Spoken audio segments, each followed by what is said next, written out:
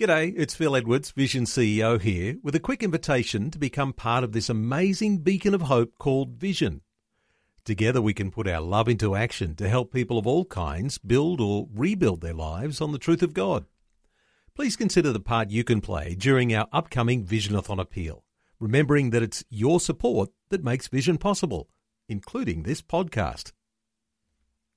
Life, culture, and current events from a biblical perspective. 2020 on Vision. It's Tuesday. Always love our opportunity on a Tuesday to check in with Ron Ross, who's been scouring the headlines overnight to bring us a breaking news update on issues as they come out of Israel and the Middle East.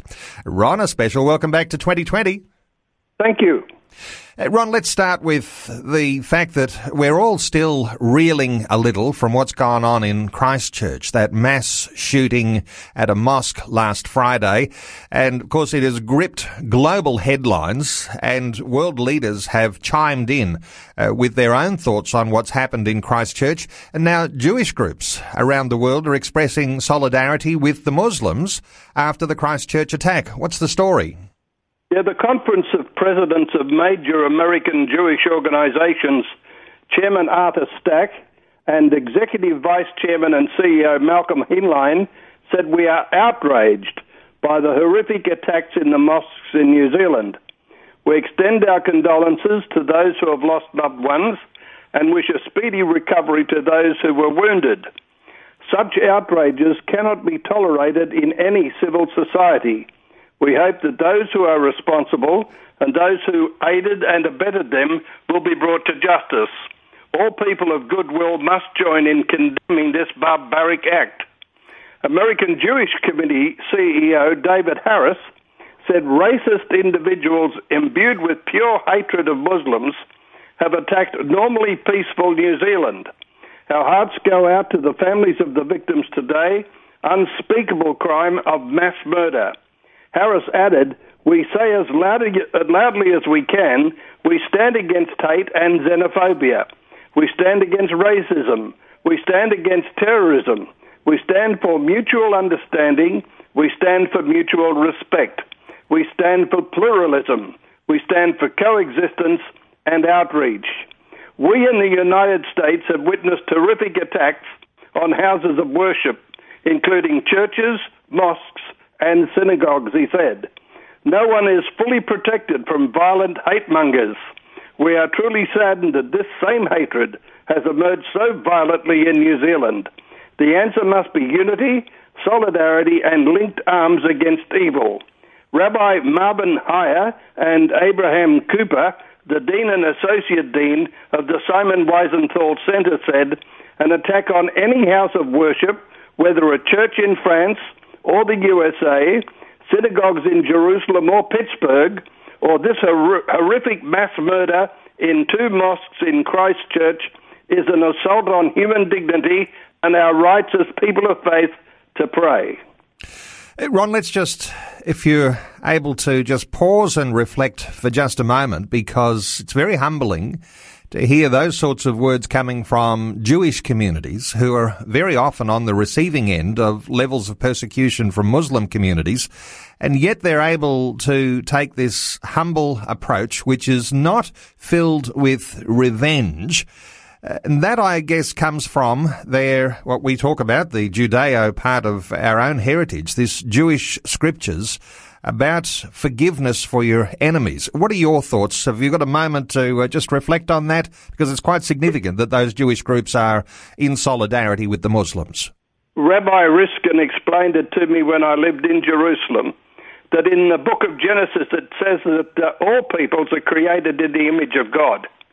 And therefore we had situations where my wife and I met Air Force pilots who wouldn't fire their weapons on innocent victims because those people were made in the image of God. We had one pilot who was sent in to assassinate Yasser Arafat, and he saw a family walking down a hill, and he changed his target and missed Arafat, hit the building instead.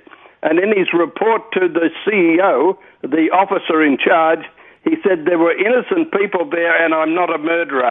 And so the whole basis of the Israeli or the Judean outlook is that all peoples are made in the image of God, and therefore there has to be a very real reason why innocent lives are taken.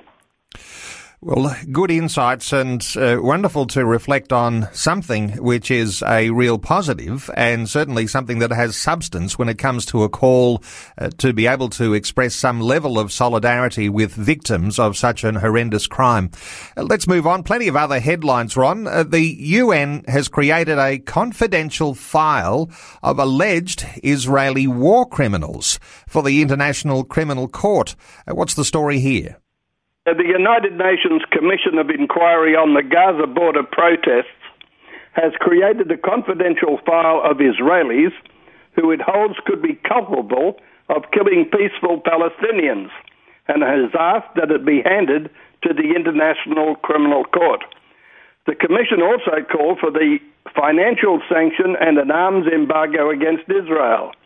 It did so as part of a 252-page report which it submitted Monday to the UN Human Rights Council, which is wrapping up its 40th session this week in Geneva.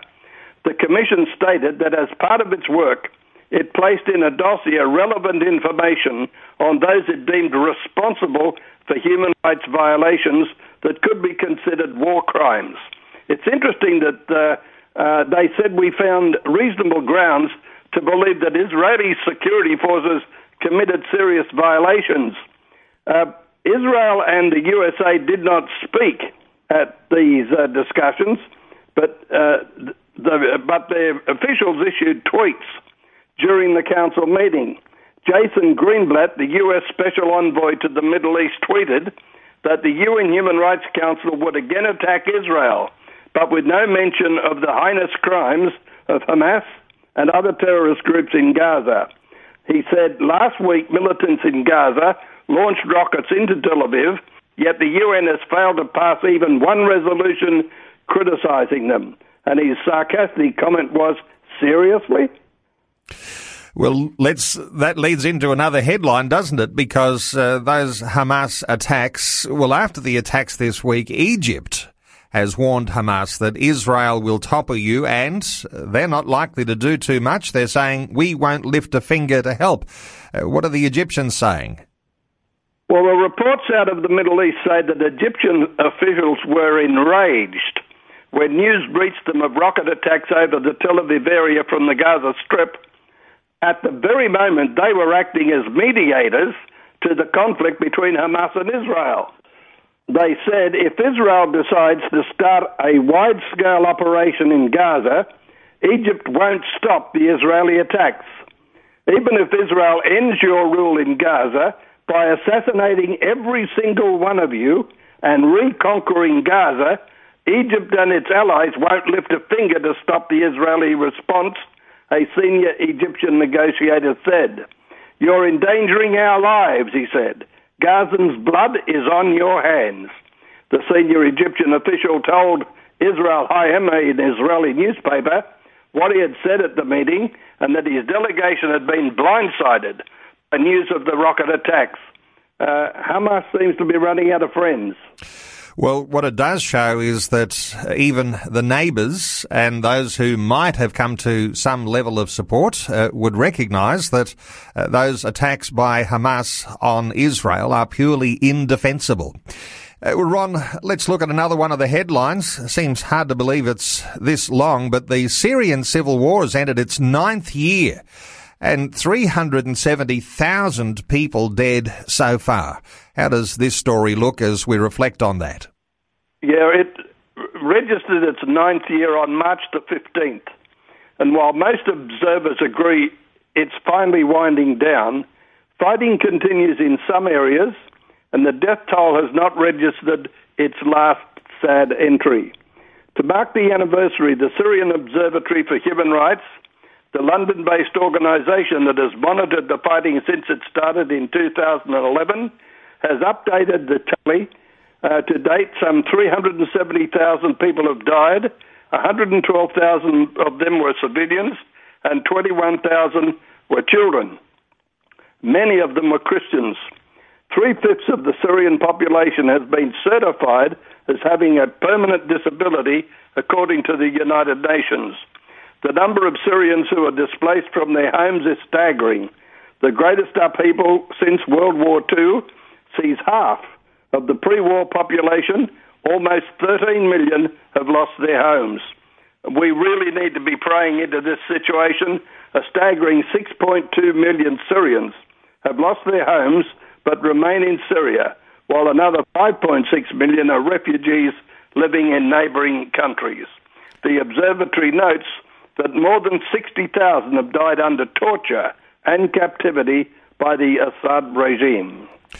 Well, Ron, having met some refugee families out of Syria and heard their stories, and many of those just horrific, you know that those people have gone through so much, and yes, worthy of our prayers for peace and also support for those organisations, particularly those ones that are supporting Christian believers within Syria who've gone through so much, endured so much. Let's end on a really bright note, I think. Ron, the Feast of Purim.